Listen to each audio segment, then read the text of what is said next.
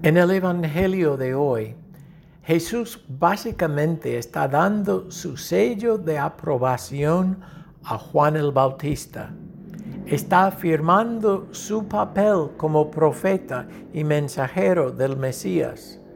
Sin embargo, lo que más me llamó la atención de este relato es la última oración que dice: todo el pueblo que escuchó y hasta los recaudadores de impuestos dieron la razón a Dios aceptando el bautismo de Juan.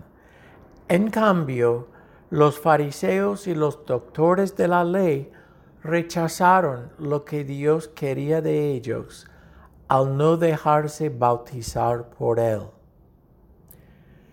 ¿No les parece curioso que tanta gente ordinaria y común, y hasta los cobradores de impuestos, que se consideraban traidores y pecadores públicos, mostraban apertura a la llamada de Juan a convertirse? Pero los fariseos y los letrados, los supuestos buenos de la sociedad y miembros de una jerarquía intachable, no demostraban las mismas actitudes. Fácilmente podemos caer en la trampa de señalar quiénes nosotros consideramos los pecadores públicos, igual que los supuestos buenos de hoy. Y rápidamente llega la tentación a juzgarlos. Pero si entramos en esta dinámica, nos equivocamos.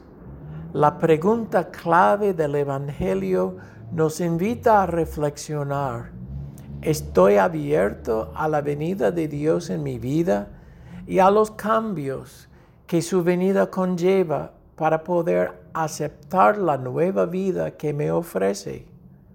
De hecho, ¿no es esto el propósito del Adviento? Tiene que ver con una preparación para una nueva vida. Se trata de una apertura al cambio. En otras palabras, el Adviento nos llama a la conversión. Que Dios nos bendiga durante esta temporada mientras nos preparamos para la Navidad.